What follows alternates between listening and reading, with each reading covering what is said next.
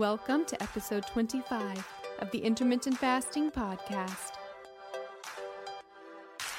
If you want to burn fat, gain energy, and enhance your health by changing when you eat, not what you eat, with no calorie counting, then this show is for you.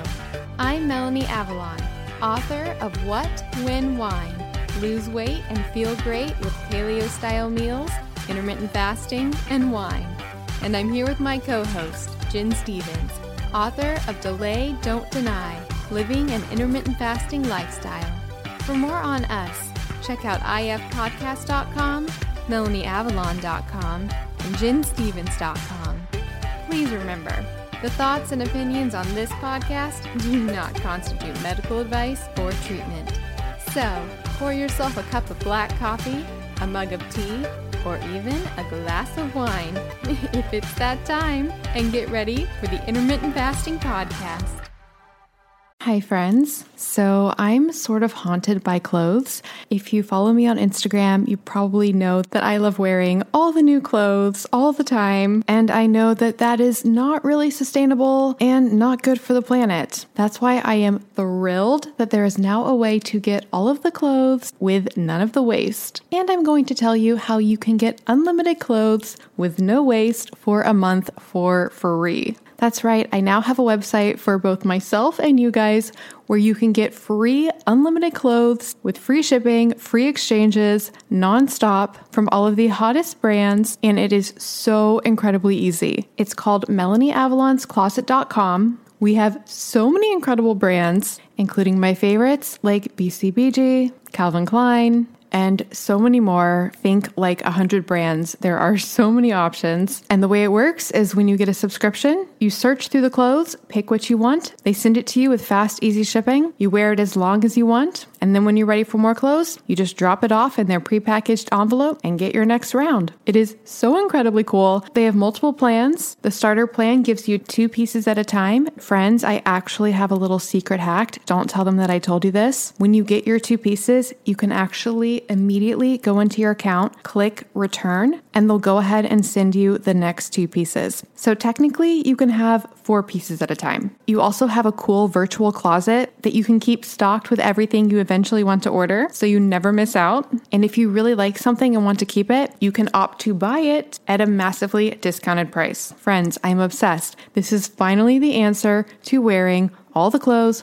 all the time with none of the waste. Oh, and of course, one of my major reservations was the cleaning compounds that they use on the clothes, because yes, it is dry cleaning, which normally makes me nervous, and they don't say this on the website, so I reached out to them, and I was like, hey, what's going on with the cleaning? What do you guys use? Because I can't promote this if it's just normal dry cleaning. And thankfully, they let me know that they do not use any detergents, fabric softeners, or chemicals that are harsh. Everything is professionally dry cleaned or laundered with detergents that are free from dyes and scents. It's all gentle and it uses low temperature cycles. So yes, we are good on that front as well. It is the coolest thing ever. And you can try it free for a month. Yes, completely free. Just go to melanieavalonscloset.com to sign up. Free clothes for a month. After that, their plans are super affordable. We're talking honestly, an entire month is less than the cost of typically what would be the cost of one dress. And I am not kidding. That's right. Unlimited clothes for less than the cost of one outfit. I'm just so thrilled to bring this resource to you guys. I can't wait to hear what you guys think. So again, get free unlimited clothes for a month at melanieavalonscloset.com. That's melanieavalonscloset.com for all of the clothes, none of the waste. And definitely share your pictures and tag me on Instagram because I want to see all the fabulous things that you guys are wearing. That's melanieavalonscloset.com. One more thing before we jump in. Did you know that common ingredients found in skincare and makeup products can actually disrupt your endocrine system? These endocrine disruptors are a silent threat that can have significant impact on your health, including something that is very important to me, fertility. Your skin is your body's largest organ, and what you put on it matters. Endocrine disruptors are chemicals that interfere with the natural hormonal communication in the body. It also matters during during pregnancy. And that's one of the reasons I pay close attention to what I put on my skin while being pregnant. Studies have shown that exposure to endocrine disruptors can affect both male and female fertility. For women, these disruptors can lead to irregular menstrual cycles, ovulation issues, and even polycystic ovarian syndrome, or PCOS. In men, they can reduce sperm quality and quantity, making it even more challenging to conceive. But it's not just about fertility. When it comes to fat loss, one of the reasons that endocrine disruptors can get in the way of fat loss is because a lot of our toxins are actually stored in our fat. It's a way that our bodies protect us from those toxins. These toxic compounds can even work synergistically, amplifying their harmful effects and making it that much harder to shed unwanted body fat. All of these reasons are why I am obsessed with a company called Beautycounter. The founder actually started the company when she learned about the potential dangers of toxic chemicals and their link to health issues, specifically miscarriages and infertility. While pregnant, I make sure to only use Beautycounter products. It's one of the only makeup lines that is officially recommended from the Environmental Working Group. What really sets Beautycounter apart is their unwavering commitment to protecting us, the consumers, from the hidden dangers that lurk in conventional beauty products. Beautycounter goes above and beyond, rigorously screening every single ingredient that goes into their products, ensuring that they are safe, clean, and free from harmful toxins. They're not just a beauty brand, they're a movement for change, advocating for stronger regulations in the beauty industry. With Beautycounter, I know that I can trust that the skincare and makeup that I use are not only effective, but also safe for me and my family. They have skincare lines for every skin type, as well as so many other incredible products. I absolutely love their overnight resurfacing peel. It's my favorite way to get anti-aging benefits in a skincare product. The makeup is absolutely amazing. I have tried alternative beauty products in the past and none of them truly performed. But with Beautycounter, the foundation is so amazing. It makes me feel like my skin can breathe and it looks so dewy and beautiful. You can shop with me at beautycounter.com/Vanessa Spina. New customers can use the code CLEANFORALL20 for 20% off their first order. Beautycounter.com/Vanessa Spina. All right, friends, now back to the show. Hi, everybody, and welcome. This is episode number 25 of the Intermittent Fasting Podcast.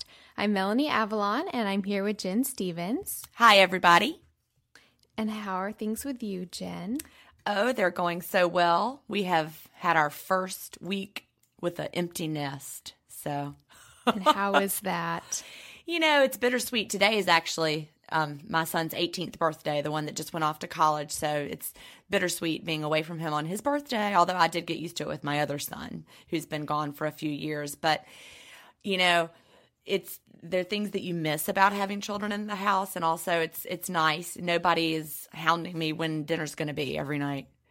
I was going to say, are you getting a lot of stuff done? Does it affect that? Well, it does. It does. And, you know, my husband's a lot more laid back about when we eat, and really we eat based mainly on his schedule if he's working a late lab and then coming home. So I have no more teenage son coming in saying, I'm starving, when is dinner? Instead, it's just a little more laid back, which is nice.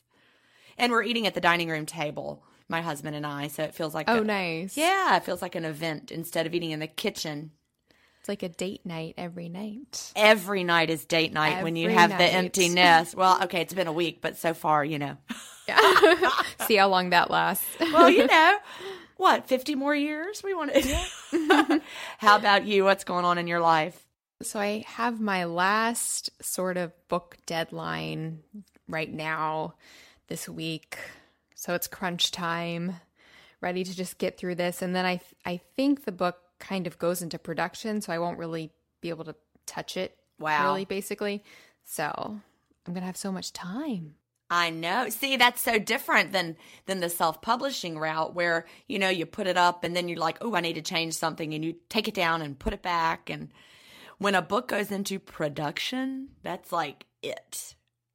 Yeah, so basically what I'm doing right now is reading the final, sort of the final version. So I'm doing like the final last minute edits and just the final everything. It's weird. I don't know how many times I can read this book anymore. I know. It starts to blend in together, doesn't it? Yeah, definitely. Well, that's so exciting. I can't wait to read it. The final version. I'm excited too. And I can't wait to read your book as well. Well, thank you. I'm working on that as well. I have no official deadline because it's all self-imposed with myself, but I'm at the very end process as well. So that's I'm almost excited. harder, the self-imposed deadlines, because there's not anything forcing you to have to do it. You have to just do it. Exactly. Like my original goal was end of August, and then that's kind of dragged along. And I'm like, I could do it tomorrow. I have nobody asking me for an official final version. So, yeah.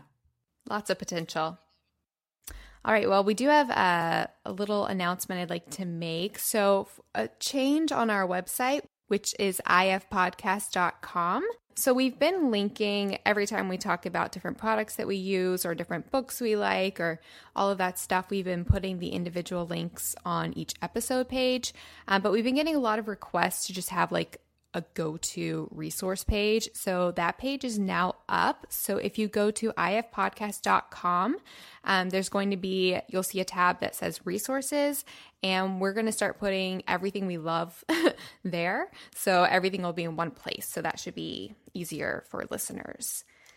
So there's that. So yeah, should we jump into everything? Let's get started.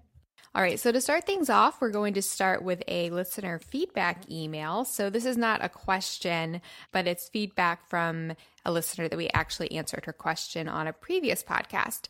And I always think it's nice just to see how listeners are doing and see how the adjustments they make go. And she also talks a little bit about what she does, and I really like hearing what people do when they're in their different IF protocols. Yeah, me too. I'm so glad that we have a follow-up from Gloria. Yeah, so this comes from Gloria. The subject is thank you. And Gloria says, hello, ladies, again. I wanted to reach out and to thank you for commenting on my question about changing my IF strategy. I was the one who posed a question concerning changing IF from 42 hours fasting 3 times a week to a daily meal-to-meal fast. I do appreciate your comments on the technical definition of a 24-hour daily fast. I'm glad you took the time to define the terms because that is very helpful to all of us. Anyway, since I submitted the question, I have changed my strategy and I feel really good. I've noticed increased sense of well-being and no uncomfortable hunger sensations, either physical or mental. I don't feel let down anymore, as I think the general feeling of well-being provides me a healthy perspective. In terms of the fasting schedule, I am mostly doing a daily meal-to-meal fasting schedule, which in my case is fasting from dinner to dinner. And I'm just jumping in there. Jen and I, that's the approach that Jen and I personally do. Yeah. So Gloria says, I've noticed renewed vigor and focus and also discovered that I can actually sneak in a 42-hour fast once a week without any of the negative hunger I've started to experience before I changed my fasting schedule. I continue to eat mostly keto style, but on occasion I enjoy berries with cream for dessert if I feel like it. I also on occasion do enjoy a glass of wine, which I accompany with cheese and crackers if I feel like it. I've also enjoyed a few tortilla chips with freshly made guacamole. So, I've introduced a few items that are higher in carbs, but I don't crave them at all when I don't have them. I also don't crave any other food with the exception of a big salad with tons of salad greens, which to me is probably my body's signal to input more minerals and electrolytes into my diet. I try to have as many vegetables and salads with every meal. So I guess that addresses Melanie's questions about cravings. As far as doing keto, I've been keto for years. I've discovered that my carb count, in my case starchy carbs, has to be low, around 20 grams approximately. I don't include in this calculations of all the leafy greens and other vegetables I eat. To me, those non-starchy vegetables are a source of viable nutrition, and I don't try to curtail my consumption. I do include in my calculation of 20 grams any fruit that is a bit higher in sweetness, so when I do eat fruits, I stick to berries and very tart green apples. Doing keto, I discovered how extra sensitive I am to higher levels of carbs, so much so that even if I'm fasting on my given schedule, If I consume more than what I can handle, my weight loss stops. I've also discovered that my energy levels decrease with higher carb intake and I feel bloated as well. I just wanted you to know that I appreciate you taking the time to address my question and value your comments. Thank you so much, Gloria. And so I really like how Gloria went through and talked about her carb intake and her fasting and everything like that, because I think that's something that a lot of listeners and a lot of us are just always experimenting with, trying to find the carb counts that work for us personally, and there's just a lot of stuff to figure out. Do you have any thoughts, Jen? Yes, I actually loved reading this too, because it echoes what I always say to members of the support groups on Facebook. And that is, you really have to figure out what foods work best for your body. You know, Gloria mentions how she has found what foods she is sensitive to and what foods she can handle and what foods don't work well for her. She's listening to her body. She notices what foods make her feel bloated, and she eliminates those particular foods. So I think that's great. We all need to do that. And intermittent fasting has a way of pointing it out to us, because we go through a long part of the day without food. So when we do eat, our body responds, and we can link the response to the particular foods a lot more easily than when you're eating, you know, from the time you get up till the time you go to bed.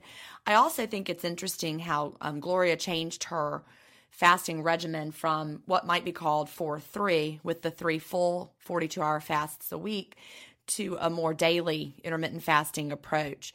And so, like Melanie and I both find that works for us, Gloria is finding it gives her more peace with food too. That really made a difference for me. So I appreciate hearing it from Gloria. Thank you so much, Gloria, for your email. We loved it. Are we ready for our first question from Amy? Yes, and this actually kind of relates to what Gloria was talking about with cravings and such. And yeah. All right. So Amy has a topic of when whole foods aren't enough, and this is her question. Jen and Melanie, I very much appreciate the topics you cover on your podcast. As a true IF believer at age 54, I have landed at my goal weight, the same weight I was in high school. Yay! That's from me saying, congratulations, Amy. That's exciting. So she says it's been after 18 months and she's found it easy to maintain. At times, although I subscribe to the whole foods philosophy that you recommend for getting all of the necessary vitamins, I do take a multivitamin and a calcium supplement. Since I work out 4 to 5 days a week, I also drink orange juice daily and try to get as many whole foods into my diet to keep my potassium levels up enough to avoid the occasional foot or leg cramp I experience. About every 4 to 6 weeks, I have a terrible craving for chocolate milk and potato chips. Theoretically, this is because I do not have enough calcium or potassium in my diet. I can assure you that I eat better than almost everyone I know, but sometimes revert to these 2 items without understanding whether the craving is a throwback to my high school days of eating without weight gain, or if I truly have a self-created mineral deficiency. Would love to hear your thoughts on cravings and how they might be related to mineral deficiencies or the IF lifestyle in general. Thanks so much, Amy. So what do you think, Melanie? All right. Hi, Amy. I love this question. I think it's a wonderful question. I have a lot of thoughts. So first of all, to start, I'm just going to talk briefly about the multivitamin calcium thing, because I do actually feel sort of strongly about that. So I'm not a huge proponent of taking multivitamins. I mean, totally, I really think everybody should do it. It makes them feel best. So don't think that that's a bad thing. But I personally would rather supplement individually. But as far as the calcium supplement goes, and Jen, you can weigh in on this as well, your thoughts. It seems that in general, from the research that I've done, that taking straight up calcium as a supplement isn't always the best thing, because calcium it's a vital nutrient, but we need it in relation to magnesium, for example. And actually studies have found pretty consistently and more increasingly now that like high dose calcium doesn't really address calcium deficits in the body, because that isn't exactly the way it works. I'm not going to go into like the whole biological way that calcium processing works, but that is something just to consider, to keep in mind. Do you have any thoughts on calcium supplementation, Jen? Not specifically calcium itself, no. I actually don't take any any vitamins or multivitamins other than I take that magnesium supplement at bedtime, and I've started taking one in the morning as well. And that's really, I don't take any multivitamins. I really just try to get it through the foods. And, one day I going back to her question about the cravings, pinpointing what foods you may need. I remember when my boys were little, when I had toddlers around, and you read about, how to feed your toddlers. There's a lot of research out there, and I can't specifically pull up a study right now, but in my head. But I remember reading that if you leave, they followed little children and toddlers around, and if you followed their diets over a long period of time, like this day they only eat strawberries, and this day they are just eating chicken, and it seems like they tend to be attracted to what their bodies need at any given moment, and so it all kind of balances out. And so I kind of take that approach in my own, the way that I approach my own eating. I try to listen. One day I might be like, ooh, today I need a pickle, and I'll eat that pickle. And yeah, which brings us back to Amy's question, as far as cravings go and what that could mean. I think you're spot on, Amy, in thinking that these cravings are indicating some sort of nutrient or some sort of mineral that you're needing. I do caution people in general not to assume that we know what that is exactly, because it could be like a lot of things. It could be, like you said, Amy, the potassium or the calcium, but then it could be other things. So she said she craves potato chips and chocolate milk. I mean, it could be like salt that you're craving. It could be something else in dairy. So it could be a lot of things. And so I think you know what we're going to say, or what I'm going to say. But I would definitely encourage you, if you can, to try to find the whole food equivalent of those foods which satisfies that craving. Either way, if it's throwback to high school, then it is just a craving that's just a throwback to high school. Whereas if it's a craving for a certain deficiency, you're going to be much better served getting that from whole foods. And I also did a lot of research just on cravings in general on a few different things. I can throw them out there. They're kind of interesting. So there's a lot of different cravings. You can do a lot of research. But for example, like people crave carbohydrates a lot because that can do with the serotonin in our system, and it might help with mood and depression. And a lot of it has to do with neurotransmitters that's coming from the sugar from carbs. It could also indicate, it could be so many things. Like for carbs, it could be chromium, it could be carbon, phosphorus, sulfur, tryptophan. That's why it's hard to know what your craving actually means. A few other different things, like if you're craving salty foods, I read that could be that you need like silicon or chloride. If you're craving fat and oil, that could be an indication of calcium or just straight up calories. And then like some people crave like ice. They chew on ice, and that's because they might need iron. But there's just like so much with cravings. It's hard to know what it is. So I think the best thing to do, rather than thinking, oh, I need this one specific thing, is to just find the whole food equivalent that addresses that craving. So what are your thoughts, Jen? Yeah, I think that was well said. And also, this just goes back to show why we need a variety of foods in our diets. And it's best to not just eat necessarily the same exact thing, day after day. So make sure to eat a variety of foods. That's where we're going to get the best nutrients. I also have one other point that I wanted to, I don't know, just this jumps out at me as a woman, and I don't know if it did for you, Melanie, but she said every 4 to 6 weeks she gets these cravings. So I wonder if it's hormonal and related to her cycle, because, I'm like, man, I would love some chocolate cake. And, I'm not craving, my body's not saying I need nutrients in chocolate cake. No, it's the hormones talking. So I just wonder if it could be related to her cycle. Sorry, guys, but Oh, I do. And I do have one last thought as well. Okay. As far as how it relates to IF. I think IF is great for cravings because rather than constantly craving food in general throughout the day, you enter the fasted state, and then when it's time for your mealtime, I feel like you become, at least for me, much more intuitive about what you need specifically. When my eating window starts, I find that I very specifically crave specific foods, and I just feel much more in tune with that. So that's why I think IF is great for A, for killing cravings during the fasted state, and then B, for knowing what you should be eating when you are craving. I think that's true. I agree. All right, are we ready to move on? Yes. All right, so our next question comes from another Amy. I did not mean to do that, but it happens.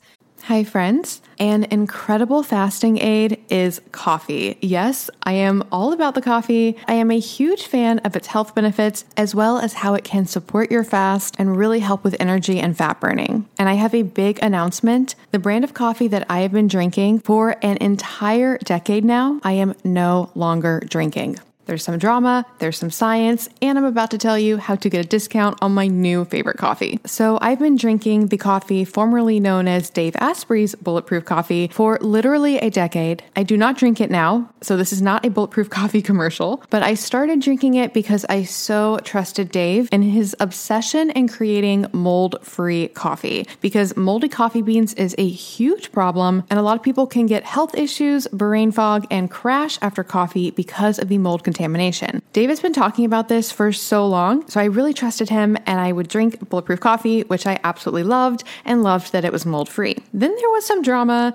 Dave sort of got kicked out of Bulletproof. He might be going back. There's a lot of stuff going on with that. Follow him on Instagram if you want to learn more about that. He even talked about it at the recent biohacking conference. But in any case, drama aside, he can no longer speak to Bulletproof Coffee as to whether or not it is mold-free, and he ended up making a coffee even better than Bulletproof Coffee, and it is called Danger Coffee, and friends, I love it. It's the first coffee that is not only mold-free, but actually can help you re-mineralize. Yep, that's right. Danger Coffee contains a patent-pending formula that actually re-mineralizes your body with more than 50 trace minerals, nutrients, and electrolytes. On top of that, it is super clean. I know people like to see organic labels. Friends, I have learned so much about the certification industry, and honestly, the best of the best is finding people that you trust who do extensive testing and third-party certification. That's what I do with my Avalon X supplements, and that's what Dave does with Danger Coffee. So with Danger Coffee, they use a process that far exceeds government and industry standards, and it is third-party lab tested, so you can rest assured it is free of mold toxins. As for the flavor, Dave selected these hand-picked farm direct beans for their quality, their superb flavor, and their elevated performance. I love the taste of it. It's much richer and more nuanced than Bulletproof Coffee. It's honestly one of the best coffees I've ever tasted, and it's so exciting to know that when I'm drinking it, I'm actually helping to remineralize my body. So that's right, if you want your coffee to contain antioxidants, anti-inflammatories, micronutrients, and help optimize your fasting, you want Danger Coffee. And of course, I have a discount for you guys. You can go to melanieavalon.com/dangercoffee and use the coupon code MelanieAvalon to get 10% off. Again, that is melanieavalon.com/dangercoffee with the coupon code MelanieAvalon for 10% off. This is my favorite coffee. Like I said, it takes some really good coffee and convincing biohacking health reasons to break me from my 10-year decade Bulletproof Coffee habit. But sometimes you just gotta upgrade. And by the way, this would make epic presents for people. This can just become your go-to present. Not only will people love it, but you'll be helping their health as well. Everybody wins. MelanieAvalon.com/dangercoffee with the coupon code DangerCoffee. So this is a new Amy, and her subject is calories, and hers is really brief, and then we have another email that sort of relates. So I'm going to read both of those. So the first one from Amy, she says, is there a certain calorie intake we need per day? My husband and I plan to start this lifestyle soon, and we were both wondering. Thanks. And then email number 2 comes from Annie. Lots of A names here. And she says, Undereating, good or bad? Hi, I'm fairly new to IF, and your podcast is helping me understand it better.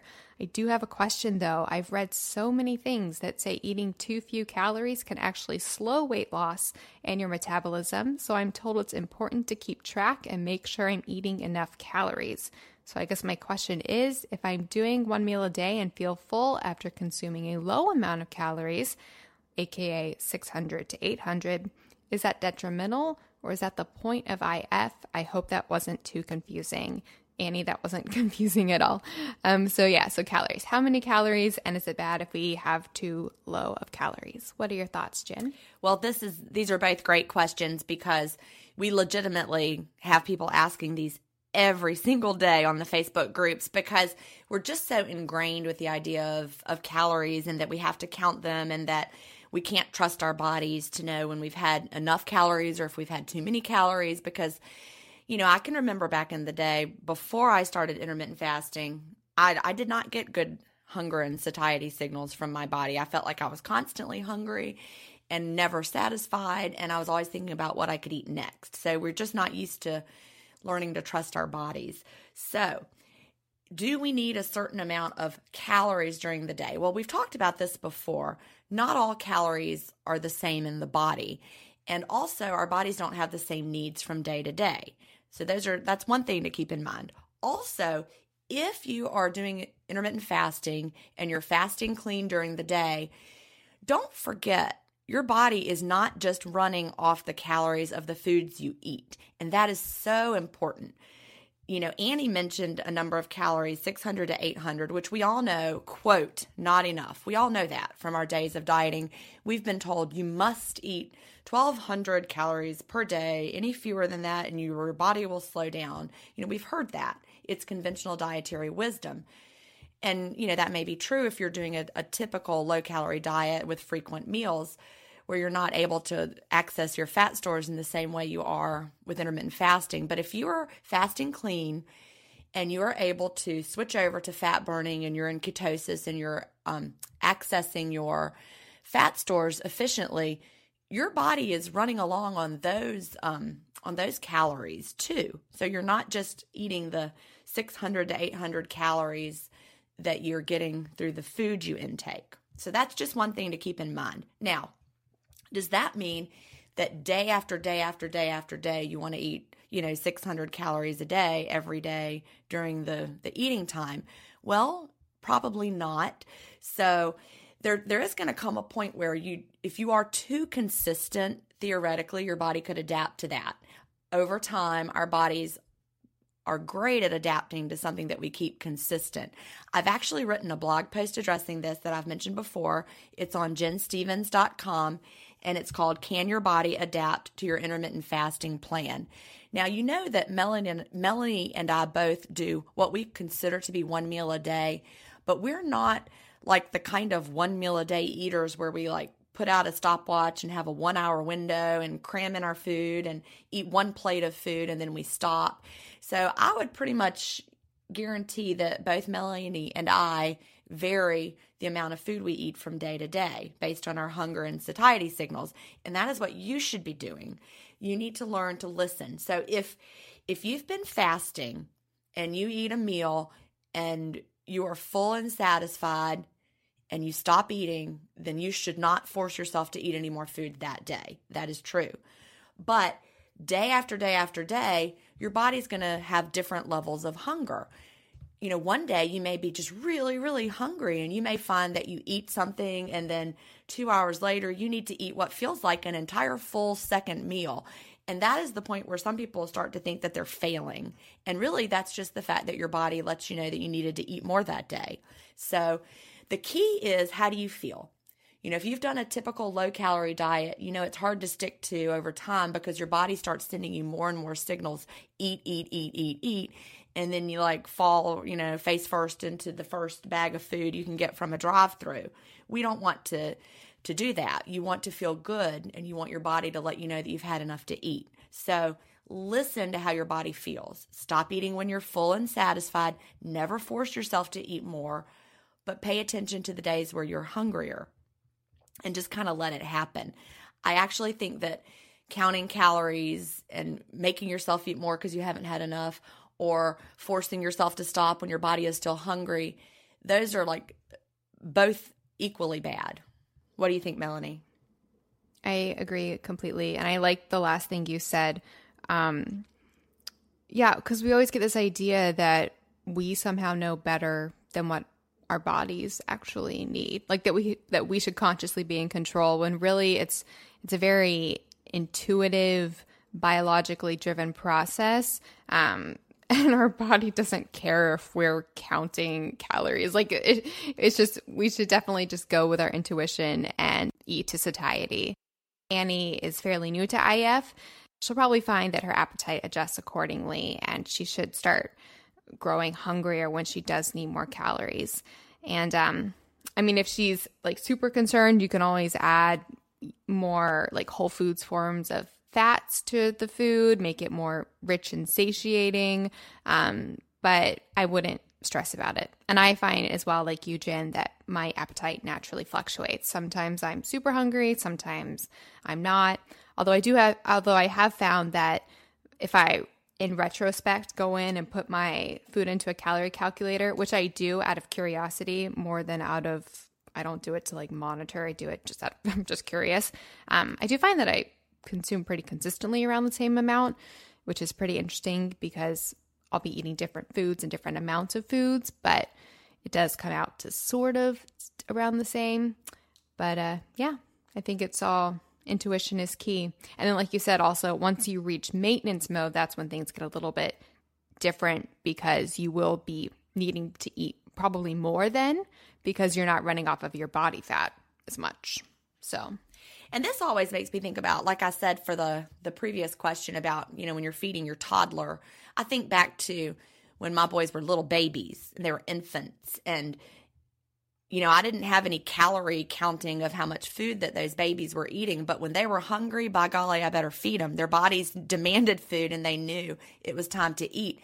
But on the flip side, when they were babies, if they were done, whether I felt like they had had enough, I could not force that baby to have more food. So we come into this life with these instinctual feelings of knowing when we need to eat and when we've had enough. And through our poor diets and the fact that we're not eating real food, and through constant restriction and trying to micromanage, we lose touch with these signals. But the signals are there. And by eating real foods, through intermittent fasting, by learning to listen within our eating windows, we can get back in touch with these signals again. The other day I had what seemed like a really small meal, and my body said, stop eating. And I'm sure it wasn't very many calories, but I mean, if I'd eaten another bite, I'd have been sick. So, and then yesterday I ate and ate and ate. That's just how it is for me. It varies. I bet mine are not the same from day to day. Intuition is key, for sure. Which reminds me, the book I love, The Yoga of Eating. Love that. And it's now on the resource page. So you can go to the resource page for that. All right. Shall we move on to our next question? Yes. And this one is also Annie. And I think it is the same Annie. This is the same Annie. Oh, it is? Yes. Annie, we're answering. You've won the jackpot. You're our fabulous winner. You're getting 2 questions in a row. I did not mean to do that. That's all right. It's a great question. Annie's the lucky winner. She is, of 2 questions. Yes. Annie's subject is alcohol, and her question is this. Hey, y'all. So Annie is from the South. Love the podcast, and I'm so grateful for all the information you guys share. I have recently been reading about the effects of alcohol on fat burning. It sounds like alcohol causes fat burning to come to a complete halt. Obviously, I would only consume this during my eating window, but I am wondering if it will have a lasting effect on my body's ability to burn fat throughout the fasting period, or if drinking a glass of wine before I eat will cause my body to hold on longer to the food I do eat after drinking. Now, if this is not a question tailor-made for you, Melanie, I don't know what is. I love this question. First of all, by the way, she sent this question 2 months later. Yeah, that's so funny. That is funny. That's funny. Yes, so I love this question. It's one of my favorite topics, which you might know based on the name of the book that I talked about in the beginning, which is What When Wine. So yes, I'm a big advocate of including a healthy amount of wine in your diet and lifestyle. And alcohol and fat burning and the whole concept is completely fascinating, and I have found to be very misunderstood. So love your question, Annie. Here we go. People in general think that alcohol automatically leads to weight gain. Like if you are having some drinks, then that is counterproductive to your diet and you're going to gain weight from such. But actually, the studies don't exactly support that. So clinical and epidemiological studies typically find that light to moderate alcohol intake, not only does it correlate usually to healthy weights, but it also often correlates to weight loss, which is pretty interesting. And so, for example, and they did a 2010 analysis of 10,000 people, which is a ton of people, and they found that despite increasing total daily calories by drinking alcohol, that drinking alcohol in general was related to lower body weight. That seems to be particularly true, especially in women. And so studies studies in general are pretty fascinating as well. So in hospital ward studies, they'll do things where they will substitute alcohol calories, for example, where they will substitute alcohol calories in place of carbohydrate calories, for example, and they'll find that will lead to weight loss, even though it's the same amount of calories. I have a questions. Yeah. Do you think that this has to do with increased metabolic rate caused by the alcohol? Have you found anything about that? Yeah, so actually it was we were so on the same page. Oh, well, yay. Because that's what it was sounding like to me. Yeah, we're so on the same Awesome. page. Yeah, so there are a lot of proposed mechanisms for why this happens, and we're not really sure what it is. One of them, though, is that it might increase the metabolic rate. So that's one of the things that alcohol does seem to lead to, about a 5% increase in metabolism, which doesn't seem huge, but that can add up though. It could be a few other things as well. It could be the thermogenic effect of alcohol. So alcohol itself has a thermogenic effect of around 10 to 30%.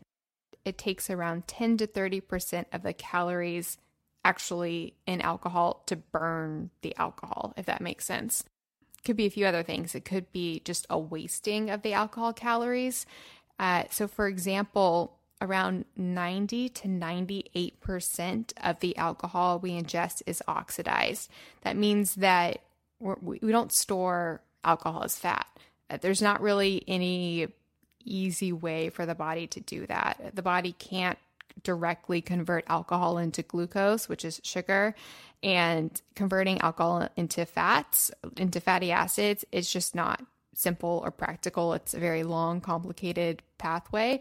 So that's just very unlikely to happen. So basically, when you're taking an alcohol, the actual alcohol itself is not very unlikely that any of it's going to become fat stores on your body. But how does that relate to the rest of what you're eating, which kind of goes back to Annie's question? So it seems that in general, alcohol actually encourages changes in the body, which lead to weight loss, which makes sense from the studies. So for example, yes, alcohol does turn off fat burning, like Annie said. So when you're drinking alcohol, you're going to burn that alcohol first. You're not going to be burning fat, but alcohol doesn't induce fat storing enzymes. So for example, if you start eating carbs, you're going to stop burning fat as well, but you're also going to be going more into a fat storing state.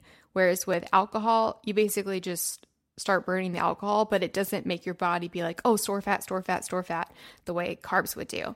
Alcohol also stimulates proteins throughout the body that actually increase fat burning in the long run. So that goes back to Annie's question as well.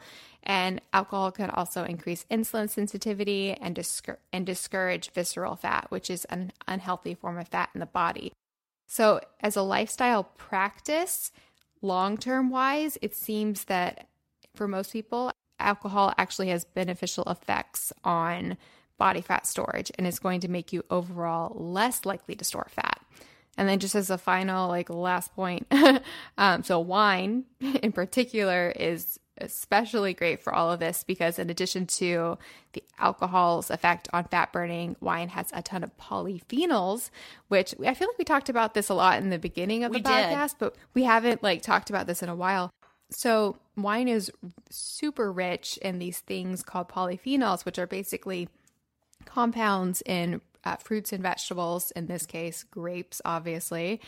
And they have tons of beneficial effects on our body. They're super great for us. Like, we need polyphenol-rich diets in general.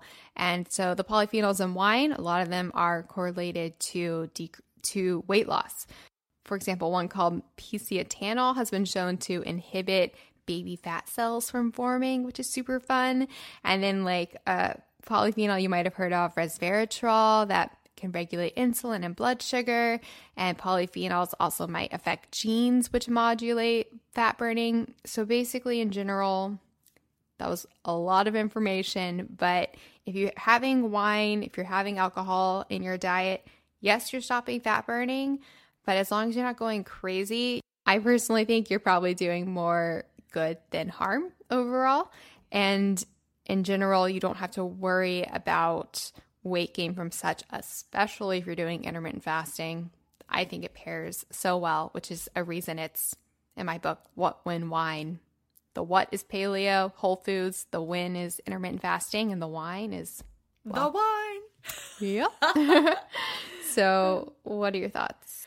You know, I do pretty much have a glass or so of wine every evening, as I have said. And you're right, the polyphenols are also great for our gut microbiomes. So that's just one other way we can feel good about it. Now, I'm going to take a little bit of a different tack to this just because I did give up alcohol briefly while trying to lose weight.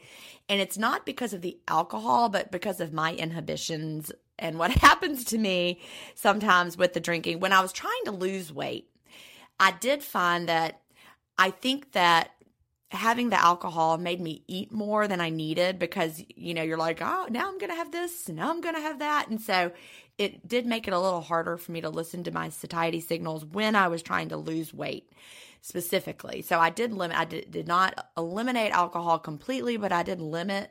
You know, I didn't have wine every single day when I was trying to lose weight. And so, like I said, I don't think it's the alcohol itself, you know, based on what Melanie has explained. But for me, it was the fact that I was more likely to go back for something else to eat after having the wine.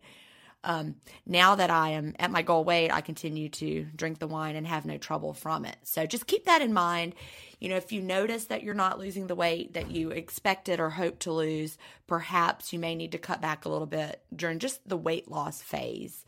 If you find, like I did, that it makes you want to eat more. That was just my own issue. I am so glad you brought that up. That was a huge point that I totally left out. Yeah, the weight gain from alcohol typically comes from what you're eating with it. And it is very true that with a lot of drinks and habits and all of that stuff, that people will end up just, you know, consuming more. Yeah. So that is true. And actually, so I will throw out one more little thing about wine. A lot of people find that they react negatively to wine and they think it's the wine itself, when in reality, because of the very, very frustrating government regulations on alcohol, which that's a whole nother tangent, but there's a lot of stuff in wines these days that you wouldn't even know is in there. We're talking additives, we're talking pesticides, we're talking colorizers, we're talking like there can even be gluten, there can be so many things, and it's crazy, and you would never know because we don't put nutrition labels on wines. The intense regulation, ironically enough, makes it very unclear about what is in wines. So people may be reacting to additives, sulfites, things like that, not the wine itself. So I'm a huge proponent personally of finding super pure, organic, natural wines, which is really hard to do because we can't do that with the labels. But there's actually this company that I found out recently because I've been hearing about them on lots of different podcasts, and they're called Dry Farm Wines. And so they actually go around Europe and they find all of the small wineries that practice organic practices, and they source the wine from these wineries. Because in general, a lot of wineries would never get organic certification because it's impractical, it's expensive, and actually it has a stigma because a lot of people think that organic wine is not as good as modern conventional practices. Yeah, so I actually reached out to Dry Farm Wines because I wanted to have a good resource that I could direct readers of my book and listeners of this podcast too to find those good natural wines. And we're actually going to partner with Dry Farm Wines, which I'm so excited about because they're like my dream wine company. I'm just like really excited. So if you go to dryfarmwines.com/ifpodcast, you can check out that website, and actually you get a free bottle for a penny if you sign up through that link. So that's really exciting.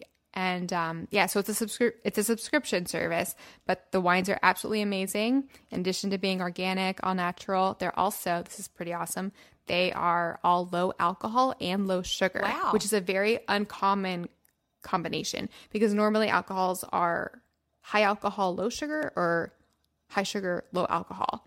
So they're all low sugar, low alcohol, natural, organic, super excited. Yeah. Well, I can't wait to try those wines. I haven't tried them. You've tried them? Yes, they're amazing. Actually, when I reached out to them about partnering with them and learning more about their company, they sent me a case, I'm looking at it right now, of like 12 wines. Wow. I was like, oh, this is so exciting. That is exciting. I feel like they might need to send a case to me. No, I'm kidding. I know. See what I can do there. Yeah, see what you can do. Yeah, but they're actually pretty embraced in the paleo world. Like I said, I found them through other podcasts because a lot of paleo Whole Foods people, they're the only wine that they'll drink. That makes sense. Well, it sounds like a great wine. I look forward to trying it. Hint, hint, hint, Dry Farms. That's exciting. All right, shall we jump into our next question? Yes, let's. So this actually relates. I was talking about podcasts. So Sarah, her subject is Jen and Melanie's favorite podcasts. And Sarah says, hello, love the podcast and I've been an eager listener since day one. I do home health care and listen to many health-related podcasts while driving. This made me wonder, what are each of your favorite health and wellness podcasts? I'm always looking for new and informative podcasts and would love recommendations. Thanks, Sarah. And then she says, P.S. Any recommended podcasts will not take the place of yours. Smiley face. So I love this question. I do too. And okay, thank you, Sarah. And I thought about how to answer this one, and I thought I could lie or I could tell the truth. Oh, I think I know what you're going to say. You probably do, Melanie. I know what you're going to say. You know. Okay, y'all. I don't listen to podcasts. I know. I listen to exactly 0, and I don't even really listen to ours. Sometimes I will listen to it, but I don't like podcasts, which is hilarious, okay? That would be like, I guess, an author saying she doesn't read books, but here I do read books. But I don't like podcasts. I don't like YouTube videos. I like to read my information. So I know this is weird, but I do not listen to podcasts. I could give you a whole bunch of lists of books that I recommend. In fact, I do in both of my books, the one I've already released, Delay, Don't Deny, and then my new upcoming book, I have lists of recommended books, but I do not listen to health and wellness podcasts. And so instead of lying and making up a fake list of ones, I'm just going to come clean, which I think is funny. So I apologize, people, but I'm never going to lie to you, right? This is true. Now, I bet Melanie has a long list of podcasts. Yeah, this is where Jen and I are completely different. I've been listening to podcasts since podcasts were like, people didn't even know what podcasts were. The first podcast I ever listened to, it's not health and nutrition, but it's called WDW Today. It's about Disney World, and I have been listening to that since 7th grade in middle school. Wow. Which is a very long time. I don't listen to it anymore because they finally like changed things up. But yeah. Well, just to put that in perspective, when I was in 7th grade, I was listening to cassette tapes. Oh, wow. Not podcasts. Oh, wow. So, okay, as far as health and nutrition podcasts go, I will definitely tell you my favorites. So the one I've been listening to the longest, health and nutrition wise, is Rob Wolf's Paleo Solution podcast. And so he is the author of the Paleo Solution, which is the foundational paleo book for a lot of people. It's what turned me on to paleo. It's wonderful. I'm obsessed with Rob Wolf. I just think he's amazing, and he has a wonderful perspective, and it's something that I try to personally put forward, and that's just really being open to new information and finding what works for you personally and adapting accordingly, and just not being super rigid about that there's one right answer. So he brings on tons of people, does tons of interviews, and I just his perspective is just so refreshing, so amazing. And his newer book is called Wired to Eat, and it's actually all about finding the actual carbs that work for you personally, because people react to carbs so differently. So that's a wonderful book as well. So if you go to our resource pages, I will put links to all these podcasts. I'll put links to these books. It'll all be there. So Rob Wolf. Second podcast I've been listening to the longest is Dave Asprey's Bulletproof Radio. That's actually like the number one. Oftentimes it's the number one podcast for fitness and nutrition on iTunes. And Dave Asprey is he's super intense. He's the Bulletproof Coffee guy, if people are familiar with that. He's slightly more opinionated than Rob Wolf as far as having a very specific protocol. But what I really love about Dave Asprey is he's really into finding like the biohacks that just really, he's really into hacking our bodies and hacking our nutrition and he's into like supplements and stuff like that, just like to create peak performance. His original book was The Bulletproof Diet. His newest book, which I just finished, is called Headstrong, and that's a really awesome book. I loved it. I'm implementing a lot of the things he talks about in that book, but his podcast is awesome. He has interviews with lots of different people who focus on just different topics about performance, and then he also does listener Q&As like we do. So I super duper love his podcast. And then the other podcast I listen to weekly is the Paleo Women podcast. Don't be thrown off by the title with the paleo-ness. If you're like, I'm not paleo, I don't want to listen. If you're a girl and you're into eating healthy and you're into intuitive eating and finding what works for you, and kind of like Jen and I on our podcast talk about making eating a lifestyle. These women are wonderful. It's hosted by Stephanie Ruper and Noelle Tarr, and they answer listener questions, and they just really go into the health and the benefits of whole foods, and they're really into, we get a lot of questions about intuitive eating and restrictive eating and calorie counting and fears surrounding carbs and fears surrounding fats. And if that's something that you deal with, that podcast will be amazing for you as well. And then a newer podcast that I've started listening to that I'm becoming quickly obsessed with is Chris Masterjohn's Mastering Nutrition. He goes super duper intense into the biochemistry of lots of topics involving metabolism, carbohydrate burning, fat burning, weight gain, all the stuff. Like he goes into like the science, and it's overwhelming, and it takes me like 5 hours to listen to one because I'm taking so many notes. But the awesome thing about him is on his website, he actually has the entire transcripts of his episodes, and those are just amazing, and I'm obsessed with that. Yeah, I like the podcasts that have the transcripts, because then I can just read it.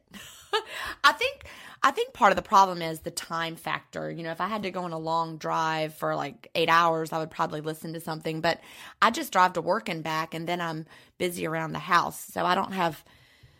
Oh, see, that's when you listen, when you're busy around the house. I like to listen to music. I'm a music listener. Oh, yeah. Okay. To each his own. So yeah, so those are my favorite podcasts. I love podcasts. See, if I'm trying to listen while I'm doing something else, then I forget to pay attention. And then I'm like, what'd they say? And then I missed it all. Yeah, it's true. We have time for one more question, and this is from Ethan. And I love the subject. It is burp. Oh, me too. Burp, yawn, and drowsiness.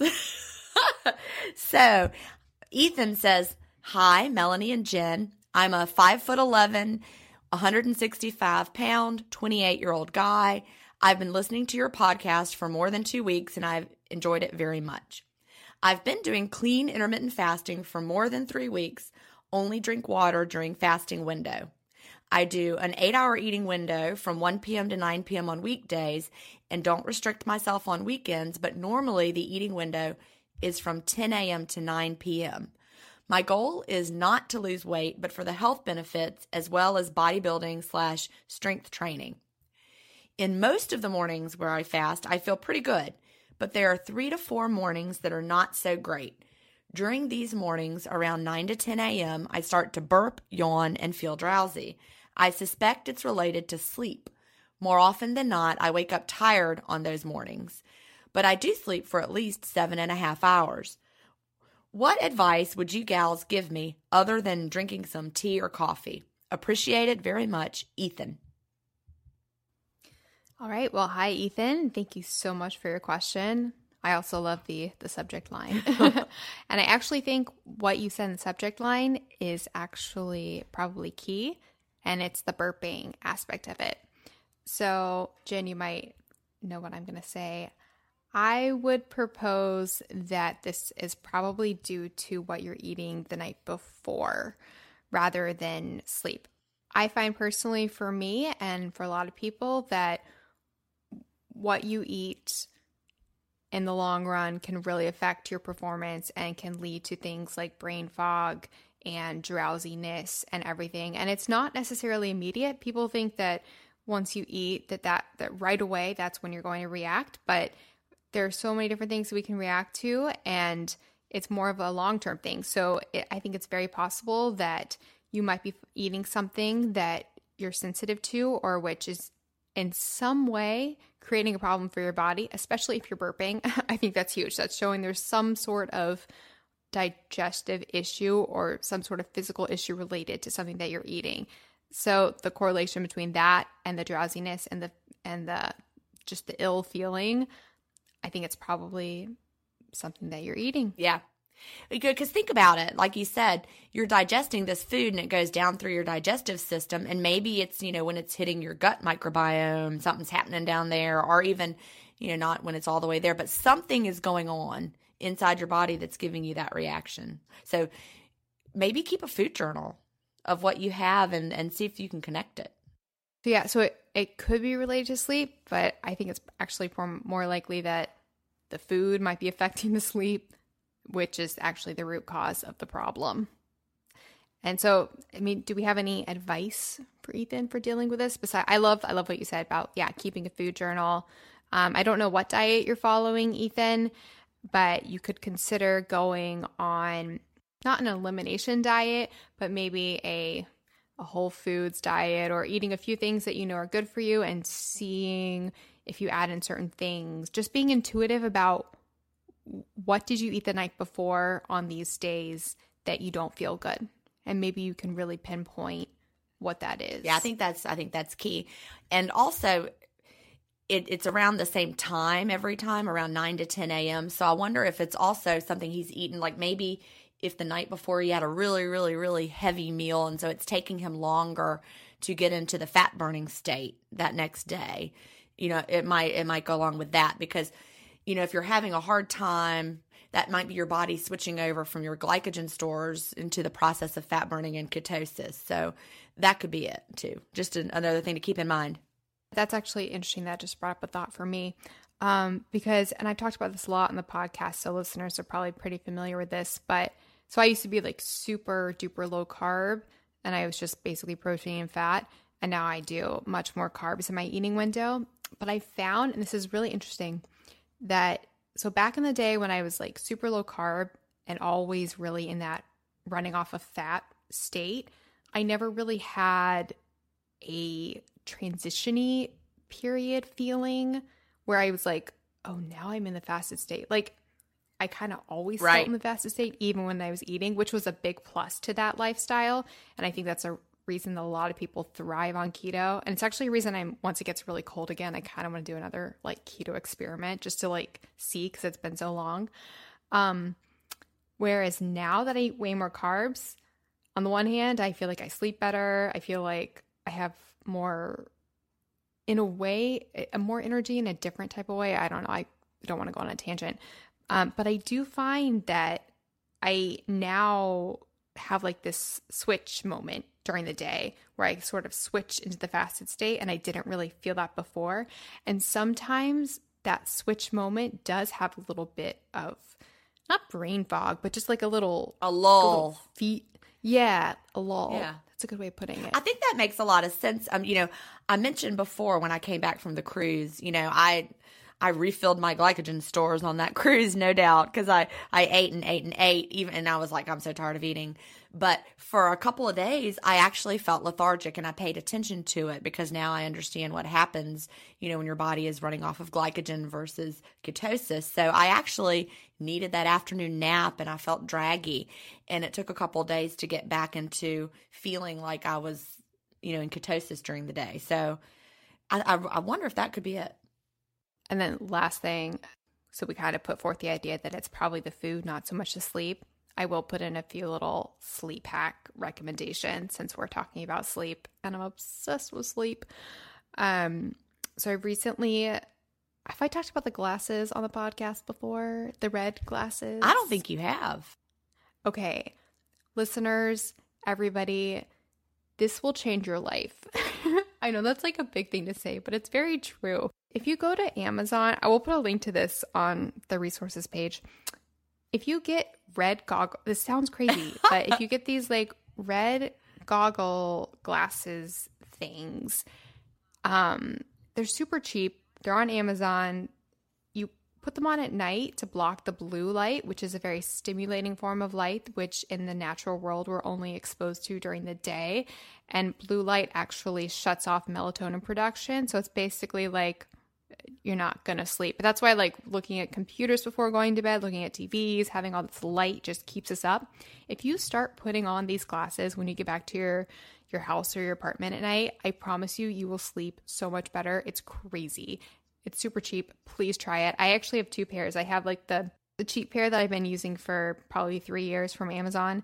And then I just recently bought a pair of glasses that is made specifically for this, and they're like super duper red toned, and they really cut out everything. They're pretty expensive, but I'll put a link to them as well. So I've been using both. Other light hacks, I really, really recommend blackout curtains if you can do them, just making sure that your sleeping environment is super duper dark. I also recommend Jen and I take natural calm magnesium before we go to sleep. That can really, really help with sleep. Yeah, I don't take natural calm brand, but I do take, sorry. I do take magnesium. Magnesium. Yeah. So we take different forms. So we'll put, if you go to that resources page, you can see all of those there. But yeah, I'm like sort of obsessed with like light hacking and sleep and all the stuff. So do you have any sleep recommendations? Well, I just wanted to piggyback off what you said with the light. My iPhone and yours, you can set them to have that night shift setting. Have you done that on yours? Yeah. Oh, yes. Do that. Yeah. So I've got that setting on there. So, if people weren't familiar with why they had that setting, Melanie just explained it. But I just wonder if I put on these red glasses, what would my husband be like? Why are you wearing these crazy glasses? What are you doing? What is wrong? Especially if they're like goggles. That would be hilarious. They're called UVEX. Okay. That's the brand that a lot of people use. They're super cheap. Like they're just, listeners, your life is going to change. I promise. Well, now I'm like really dying to try them, but he's going to look at me like I'm a lunatic with my goggles. Now I'm wearing goggles. But it's so interesting. We'll both be wearing goggles, right? Yes. That's hilarious. I can't wait to try that. I'm going to have to see. Oh, one other thing about sleeping is temperature. Yes, I forgot that one. Keeping it low. Keeping it cooler. Yeah, supposedly better for sleep. Instead of being hot, you want to be cool. So yes. Oh, and then also in addition to night shift on your iPhone, for your computer, Jen, do you use f.lux? I don't, but I'm rarely on my computer at night. Yeah, for me it's more television, which is actually bad. Yeah, I'm more of a TV at night person. So 2 things. So the f.lux, completely free. There's a link on the resources page, and that will actually adjust your computer monitor to slowly shift into orangey tones and red tones and cuts out the blue light. You tell it basically when you want to get up, and it does all the work for you. Also life-changing. As far as the TV goes, You should start wearing the goggles. Well, if I can watch TV and wear the goggles, then yeah. Yeah. I'll buy two. One for me, one for my husband. That's so funny. If I do, I'll send y'all a photo. All right. So, yeah. Well, this was wonderful. Any other thoughts about the questions or topics or anything like that? No, I think we had some very interesting, a good mix today. Yeah, we did. Alcohol, light. Speaking of alcohol, we're having another episode coming up related to that teaser in the future. So people get excited. And so if you'd like to submit your own questions for the podcast, there are 2 ways that you can do that. You can directly email questions@ifpodcast.com. You can also go to ifpodcast.com and you can submit questions there. That's also where we have that new resources page where you can see anything that we talked about today. You can find links to all of that. And also there are show notes on our website. So if you go to ifpodcast.com/episode 25, then we will have show notes about this episode. And then lastly, if you're in iTunes, first of all, you can subscribe to our podcast in iTunes, and then you will get the podcast downloaded automatically. And while you're there, if you would like to write a brief review, we would be so appreciative and so grateful. That's just really, really helps more than you can know. So yeah, any other final thoughts from you, Jen? No, it hit me though that 25 just seems like a milestone, right? I know. It's a quarter of a century. Yay! It's exciting. It's exciting to hit 25. The next one, I guess, will be 50. Yeah, that'll be a big one. And then we will have been doing it for almost a year. Oh, that's weird. Yeah. Oh, yeah, because 52 weeks in a year. Exactly. All right. Well, it's going very well. Keep the questions coming. All right. And thanks for listening, everybody. Yes, thank you. Bye. Bye. Thank you so much for listening to the Intermittent Fasting Podcast. Please remember, the opinions we discussed on this show do not constitute medical advice. We're not doctors. Check out ifpodcast.com for more information on us. Theme music was composed by Leland Cox. See you next week.